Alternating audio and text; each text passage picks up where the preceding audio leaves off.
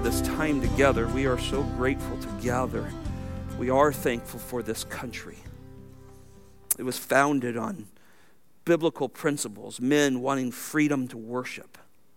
And we're so grateful for the many years this country has seen. But Lord, this country is not the church. It's not our Savior. It's not the light on a hill either. The gospel is the light on the hill. The glory of Christ is the light on the hill. He is who we champion. He is who we really bend the knee to.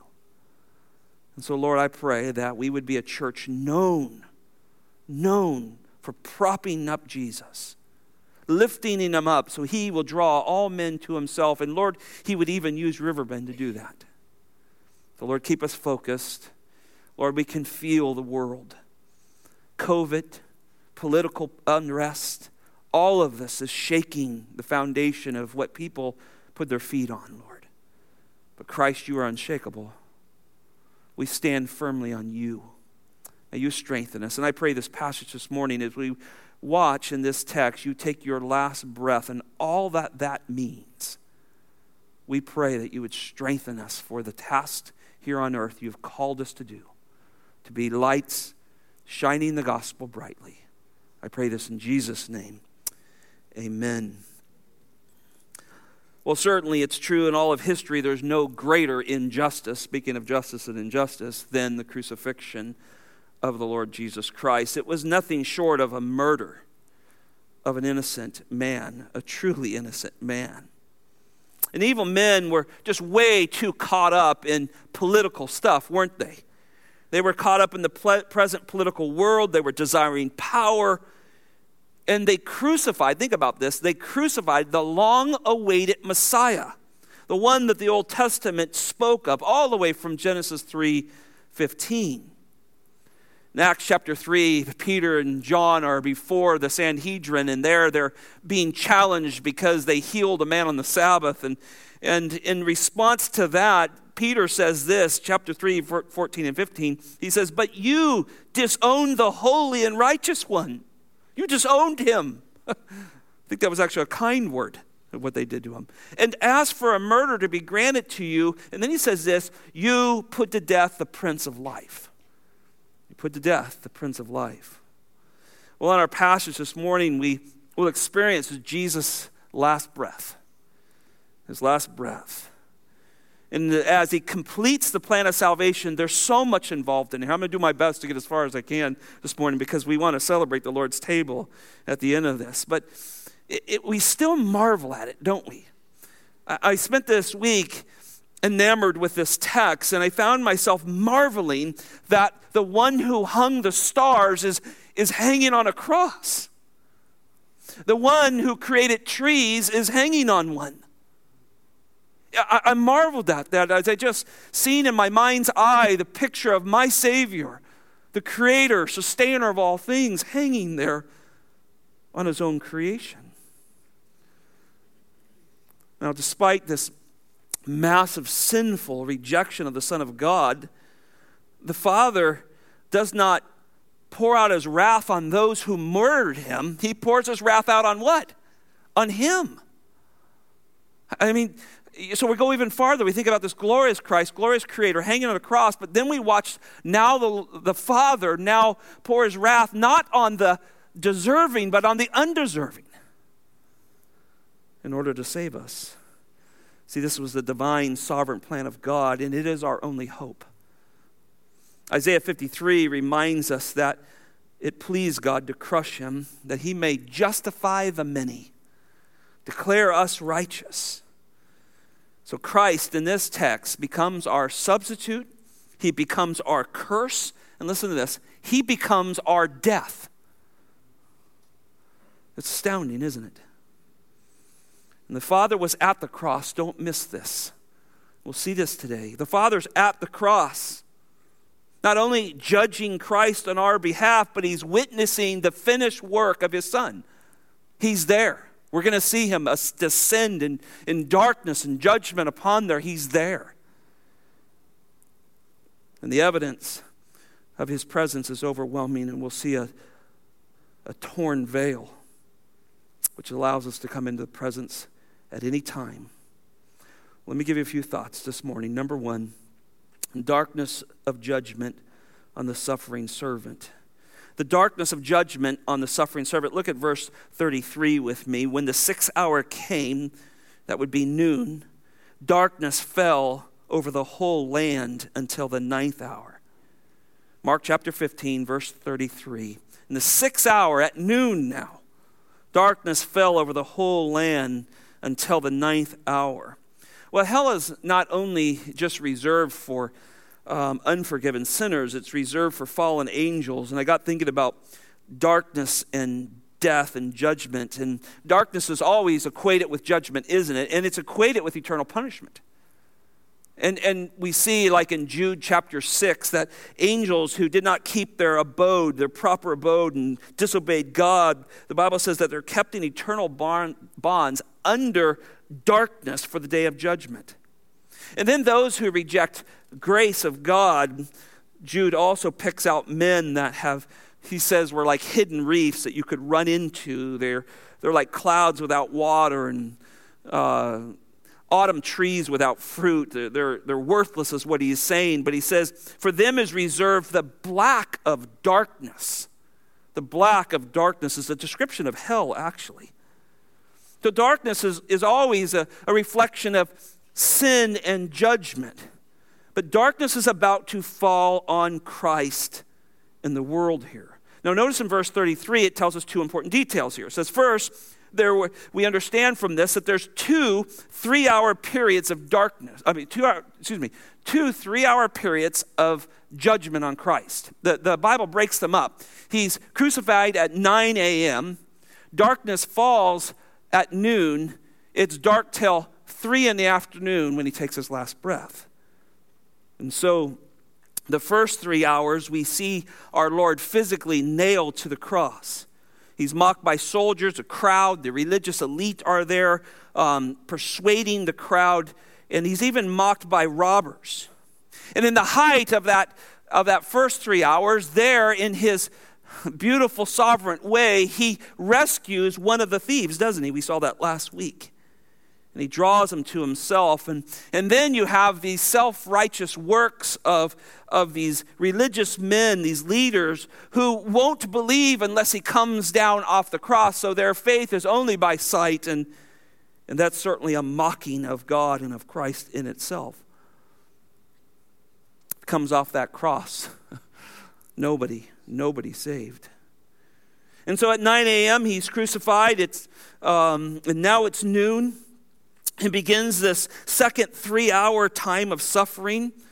And think about this. The sun is at its highest. It's at its hottest. And our Lord labors on in his suffering. Secondly, we see in verse 33 a unique feature of this period of time is that it says darkness fell on the whole land until the 9th hour. Well, it's spoken in such a way that the Bible's denoting like a historical fact. Notice the way it reads. Darkness fell over the land. I mean, it's a statement, isn't it? A strong statement. And even the verb tense indicates that it came quickly. It came upon them quickly. The Greek word for land could be translated earth. And it's quite possible, think about this, it's quite possible that the entire world went dark. Went dark. Luke says it this way, and this may help you a little bit in that imagery. Luke says, while the sun's light failed. And there's much people writing about eclipse and all that stuff, but there's nothing in history that there was one. In fact, whatever caused the sunlight to fail, the gospel writers regarded it as supernatural. They see it that way. But what it does do is it signifies God's judgment. Signifies God's judgment is coming. And it's coming upon the sinless one. Darkness has come. It isn't hard to kind of just chase down that eye of darkness and blackness and sin and find it related. In Ephesians chapter 4, we're reminded of our prior state. It says we were being darkened in our understanding. And I thought about that. Darkness is falling upon Christ. Here, he's gathered with all these people who are mocking him. There's just pure hatred towards him. There's complete rejection of him being the Son of God. And they're exposing that even in the darkness, this supernatural darkness that all of a sudden at noon falls upon the land, they're darkened their understanding. And then the verse says in Ephesians 4:18 that they're excluded from the life of God. They're excluded from the life of God. You ever dealt with somebody who you're trying to help and they cannot in any way understand what you're saying? Happens all the time. Happens with family members, people we're trying to rescue, people going through church discipline, all that. We see this. They're just excluded from the life of God. Nothing makes sense to them. They're in the darkness. But what's so fascinating is the darkness is coming now upon Christ at his death. Second thought this morning, the weight of our sin and the abandonment of the suffering servant. Look at verse 34 with me. At the 9th hour, Jesus cried out with a loud voice, Eloi, Eloi, lama sabachthani, which is translated, my God, why have you forsaken me? Well, up to this point, Jesus had only spoken just briefly, and it was to the unbelieving thief. He's been quiet in these first 3 hours outside of that conversation with the now believing thief. But at noon, here somewhere around this time, Jesus cries out. Now you remember, he's been on the cross at least 3 hours. So somewhere during this span of the second 3 hours of suffering, he breaks the silence and he speaks. And it's not some feeble voice as you look at this. It's not one exhausted from suffering, but it has strong emotion to it. When you see this, my God, he's quoting Psalms 22. With every strength and breath he has, as he probably musters up his lungs and pulls himself out, he cries this out after so long of silence. Eloi, Eloi, lama sabachthani is a phrase that I don't think people would understand who don't know the gospel. Why is he crying out? Why is he doing this? See, only Matthew and Mark record this quote in its translation. It seems to be this kind of Hebraic, tangled Arabic version of Psalms 22:1. You know the verse that says, my God, why have you forsaken me? But there seems to be an intensity. Jesus' plea is repeated, right? My God, my God. Notice the double pronoun in the text. It's stressing this clinging to his God. He's clinging to him. Where are you? It's a heavy level of feeling the abandonment. Notice the verb there, forsaken. I think this verb looks all the way back from the time of the garden at his arrest to that very moment. Verb denotes someone being deserted in adverse circumstances. And then Christ in his humanity cries out, why? Why? I think this marks not only the intensity of his suffering, but the most importantly, this separation as he in some way separated the Father. He's there, the Father's there. We know it. The darkness has descended. We know he's not leaving him. But there's some kind of separation as the holiness of God is dealing with sin upon his Son. And he cries out, why? He has suffered virtually in silence for the first 3 hours. And here his cry reveals, I don't know how else to say this, but his unfathomable depth of suffering.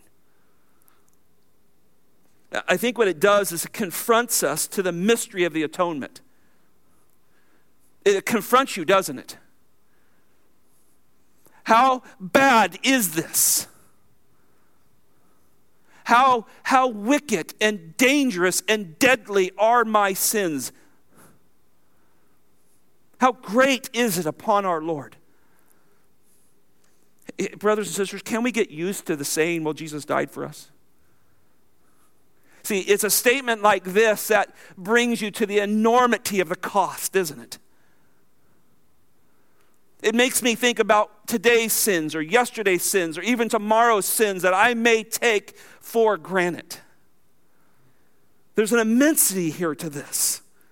And I'm confronted with things I don't fully understand. That God would judge him because of me. The darkness just serves to emphasize the unique, unmatched suffering and intensity of that judgment. I think it takes you right back to the garden. Mark chapter 14, verse 36, he says, Abba, Father, just this sweet, intimate relationship the Son had with the Father while on earth. And he says, all things are possible for you. Remove this cup, yet not what I will, but what you will. See, the cup was wished to be removed in the garden. He had submitted, fully God, fully human. He submitted to accepting that will. And listen, he submitted to the bitterness of the wrath of God, and now he was swallowing that wrath to the last drop. And it causes him to cry out. See, the separation which Jesus felt between himself and God was the weight of our sin being laid on him. That verse we've said so many times, 2 Corinthians 5:21, but it just comes glaring back, doesn't it? He, God, then the verb, made him, Jesus, who knew no sin, to be sin on our behalf. Strong, isn't it? He made him. There's no other way. You have to drink the cup. And I think you just feel that weight as he cries out, my God, my God. See, I've said it a million times here, and I'll say it till I die. God judged him like he committed our sins. God judged him like he committed our sins. He's now our sin bearer. Think about that. My past, present, and future sins, just me, just Scott alone, in the numerous sins that I've committed and will commit are put on him, let alone all the elect of all time. And to broaden that a little bit, John makes it very clear, not only did he die for the elect, his death was sufficient for the sins of the whole entire world. So he's our sin bearer. When we look at this passage, he's enduring the divine wrath of God. He's enduring it. The burden of all of our sin causes Jesus, and think about this, to be uniquely identified with us sinners. Remember, the Bible says he suffered in all ways, he identified with us, and now he's identifying with us in sin, not him committing the sins, he's identifying with our wages. That's our identification with him. In that moment, Jesus witnessed all the destructive nature of wicked sin. All the hurt and all the things. Think about all the sin that you've seen in your life, all the destructiveness that it's done to your own life, to people you know, all of that. Just think about all of that. That is what Christ is bearing. And then his Father separates from him. It is an abandonment at some level. He must pull away from him in his righteousness and holiness while his Son suffers. You see, the true nature of punishment of sin is separation from God. That is the true nature of the punishment of sin. Unforgiven sinners will suffer separation for eternity. For eternity. And let me be clear. I want you to hear this. This does not mean that Jesus personally was the object of divine hatred or divine displeasure of some sort. God never stopped loving his Son. In fact, love was never so great, was it? But in the understanding of divine moral judgment, Jesus had to be our representative. He had to be our substitute. He had to be left alone with our sin. And I think that's what hits us so hard. The darkness at the cross did not represent the absence of God, but it represented his terrifying presence. I want you to get that this morning.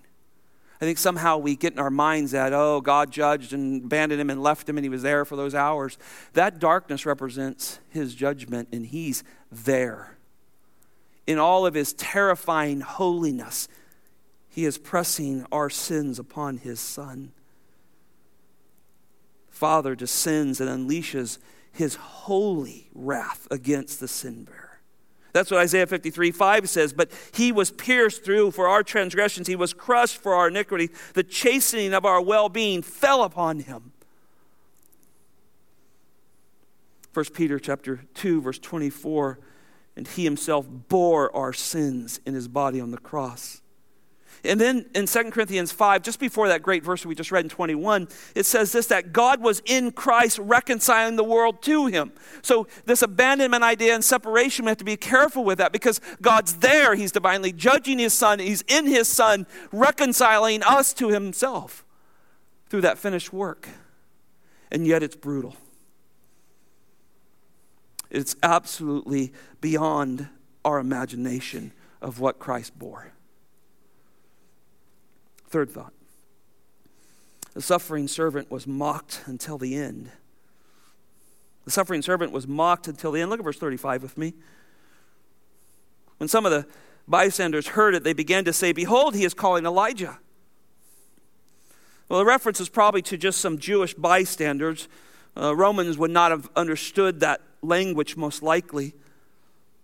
Darkness restrained people from leaving. They were probably there. Remember, this is dark. The the word is clear. There's no light. It's a very dark darkness. It's a blackness that falls on the world.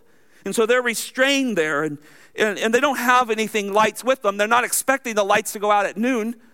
And so it keeps everybody at the cross in a sense, right? You can see the scene.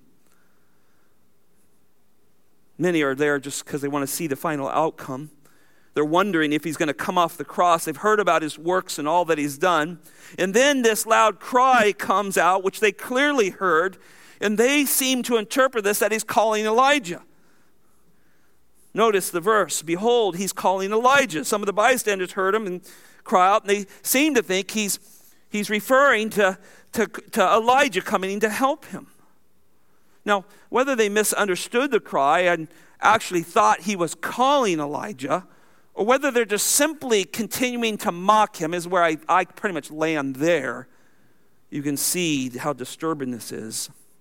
Eloi, remember Eloi, Eloi, is that you can hear that, you can understand that they may take this as Elijah, he's calling Elijah, but because their minds were perverted and their lips were perverted by what they were saying and mocking, it now becomes almost a joke, or they twist it. See, they understood Malachi 4, that Elijah was going to come and be a forerunner to Christ. We know that was in reference to John the Baptist, who was the forerunner to the Messiah. But they used this occasion to accuse Jesus of calling him. And if you're really the Messiah, then Elijah's going to come here and he's going to come rescue you. So we're going to sit here and wait for this. In other words, this poor deluded so-called Messiah thinks Elijah's coming down to get him. That's where I think they land. You know, Psalms 22:1, where this great cry of Christ, my God, why have you forsaken me?" has another phrase at the end of it. It says, "Far from my deliverance are the words of my groaning." It's an interesting state. His groaning is not bringing deliverance. And if they would have known this text, they would have known he was not calling for anybody to rescue him out of the cross. They would have understood that this could only be something of a sacrifice, something of a substitute, something he was doing on the basis of someone else. And it's very possible they were responding to his anguish just with more mockery. Look at verse 36. Someone ran and filled a sponge with sour wine and put it on a reed and gave it to him to drink, saying, "Let's see whether Elijah will come and take him down." In John's account, this is where he cries out, "I thirst," and somebody responds with this drink. And most likely it was probably a Roman soldier This was a drink they carried. It was common to soldiers. It was common to people who worked in the field. It was a mixture of wine and vinegar. It was a drink that would hydrate you quickly, more quickly than water. And it was known that the soldiers carried this. And so possibly a soldier went and got this. And so the drink, you can see it in the text, is soaked up into a sponge, and it's put on a reed, and then it's lifted up to the mouth of Jesus. And it's clear in the passage that Jesus drank this one. But he didn't drink it to sustain his strength or to rely on it for refreshment. Jesus drank it to fulfill prophecy, and we know that prophecy. It's Psalm 69:21. They also gave me gall for my food, and for my thirst they gave me vinegar to drink. He's fulfilling scriptures. And yet they said, let's see whether Elijah will come down, right, and take him off the cross. Let's see what's going to happen here. Doubtlessly, the statement is by someone in the crowd. Their goal was to prolong the life of Christ, to see if something spectacular would happen, and then they could believe, right? It's all by sight. Just to close out this point, I got thinking, I'll deal with this next week, but Jesus' mother, earthly mother, Mary's there somewhere. John's there. Maybe they're not having yet the Spirit of God upon them yet. Maybe, and I think this would be very human, that maybe they were hoping he would come off that cross. Maybe they would say, we've seen you do things. We've watched the miracle at Cana. You turned water into wine. We watched you bring Lazarus out of the grave. Maybe you will come out. I would have. But that thinking didn't last long, did it? Man, did the apostles start preaching. They knew that he was not coming off that cross. This was the finished work of the Lord Jesus Christ, and he would not abandon the plan of God. And he would drink that cup. Fourth thought this morning, the suffering servant final shout in separation. The suffering servant's final shout in separation. Look at verse 37. And Jesus uttered a loud cry, and he breathed his last. Well, all the gospel writers record this last shout. This would have been very unusual for a man whose natural strength had been weakened by such persecution and suffering and agony. It's the second cry in this text. The first one, of course, my God, as he mustered the strength for that. But this is the last breath of Jesus as he finishes all that the Father had sent him. Matthew says it this way, Matthew 27:50, and Jesus cried out again with a loud voice and yielded up his spirit. There's control there, isn't there? Luke records Christ's self-committal, right? He says it this way, Luke 23:46, and Jesus cried out with a loud voice saying, Father, into your hands I commit my spirit. This final shout obviously is the triumph call that John records. John chapter 19, verse 30, therefore when Jesus had received the sour wine, he said, this is the cry, it, what? Is finished. And he bowed his head, and then this phrase, and gave up his spirit. Complete control, isn't he? Complete control. Those three little words are so beautiful to a believer, aren't they? They mean so much to us. How precious it is finished. What if it wasn't finished? What if it was based on our church attendance? What if it was based on the giving of your tithes and offerings? What if it was based on your good works? See, there's sweet words to a believer. There's sweet words, and we see the scene. We know what our Savior's going through. We see all the weight that he is carrying of our past, present, and future sins, and yet in the middle of this, these are the sweetest words to a believer. We add nothing to it. Look at that phrase. It kind of grabs you, doesn't it? And he breathed his last. See, the wages of sin is death, so Jesus breathed his last. He had to die. And yet, humanly, that hits us, doesn't it? That's our Lord. He's breathing his last because of me. Isn't it interesting that the writers of the scriptures don't use the word die or death? They don't speak of it. They just say he breathes his last. They don't say he died. None of that. And I think that's because this is no ordinary death. And they are writing on the other side of the cross. They understand what this means.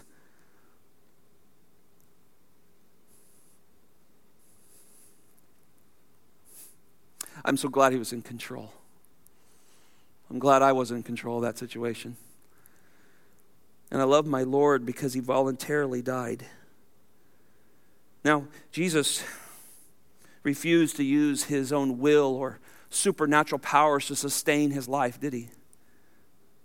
He's just, by this strength of a human man, he stays on the cross. And then he yields up his spirit. And if there was a death certificate, a Christian could write it like this. It said he died to the result of physical affliction brought on by the sinfulness of man. And we could say this so many ways. We could say, well, God put him to death. Acts chapter 2, 22 and 23. We could say our sins put him to death, right? It's because of our sin. The wages of sin is death. He had to take that place for us. We could say it was his will. He put himself to death. He believed in the Father's plan, and he gave up his spirit. He committed his life and breathed his last. We could say that sinful men killed him. That's what Acts chapter 2, verse 23 says, put to death by sinful men. See, we can say all that, and they're all true because it encompasses all of that death on the cross. I think that's why here in the end we've turned our attention not just to the physical agonies, but to the resulting work of him. And though it's difficult for us humans to get our mind around such agony, such suffering, the goal was not merely suffering, the goal was salvation.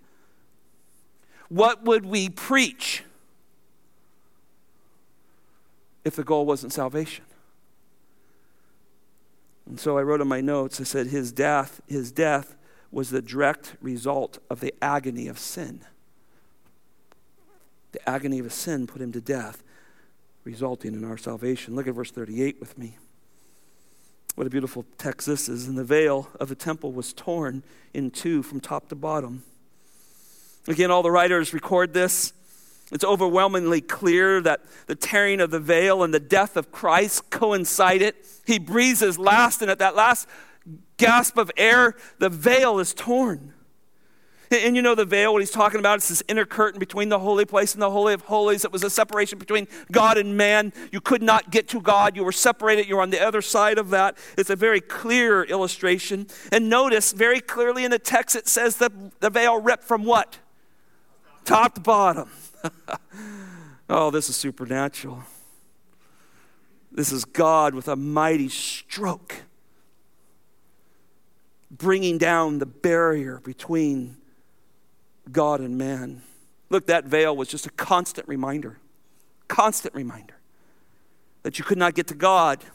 There was no animal that could get you to God permanently. There was no man, there was no priest, there was no works, there was none of those things that could permanently get you into the presence of God. It was once a year in the Day of Atonement. But here comes the final lamb. The final lamb. That last breath of the final lamb, the veil tore. The exact time of Christ's death. Matthew says the earth was quaking, dead bodies were given life. See, God's present here. He's here. He's not abandoned the scene. He's there judging his son. And the earth is quaking. The barrier is removed. The dead are alive. Rocks split open. Darkness fled away at this point.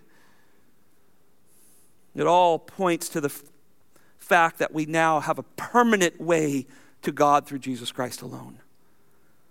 Oh, it's a beautiful thing, isn't it? The time is now 3:00.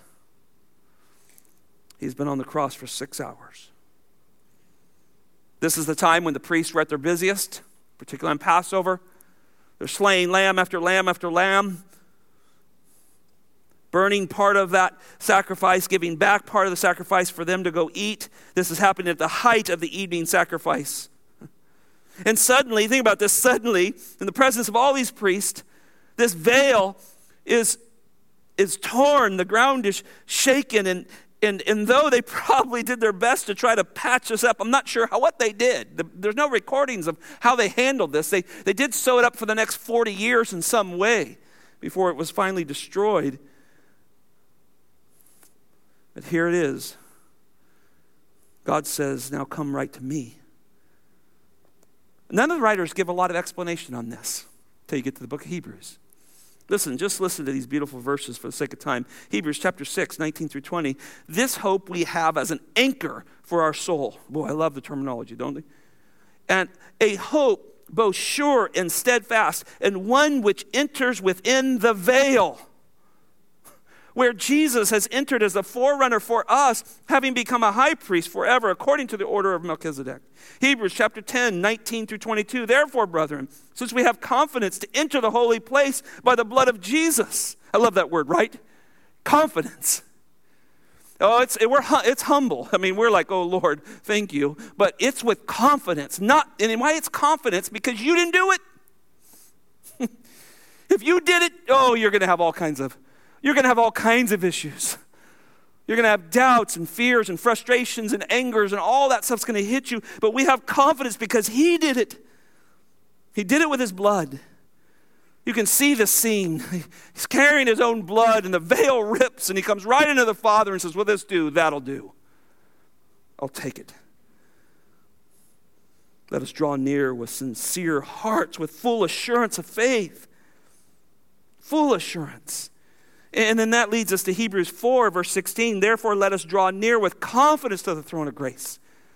Oh, brothers and sisters, I pray you have confidence in Christ. Confidence in this glorious Savior who did what we could not do. Well, there's one more scene here before we go to the table. Our fifth point is the soldier's view of the suffering servant. Look at verse 39 with me. The centurion who was standing right in front of him saw the way he breathed his last. He said, truly, this man was the Son of God. Well, by the inspiration of the Scriptures, God records a first-hand eyewitness.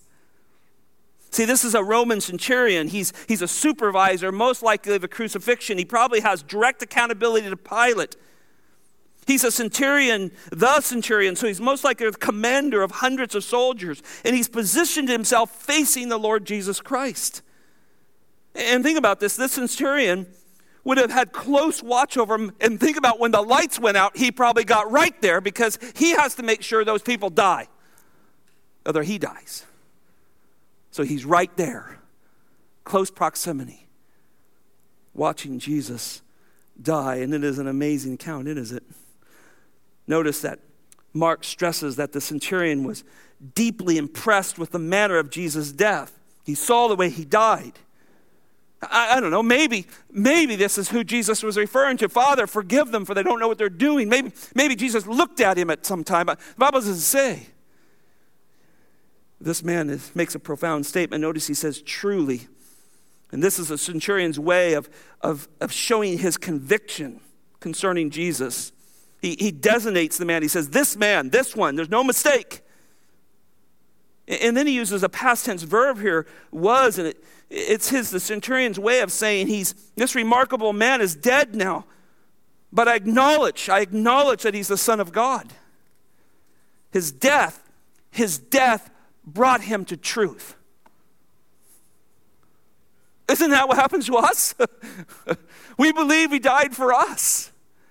His death brought him to truth. And in the centurion charge, it's simply, there's more to that. We would know on this side of the cross more to that.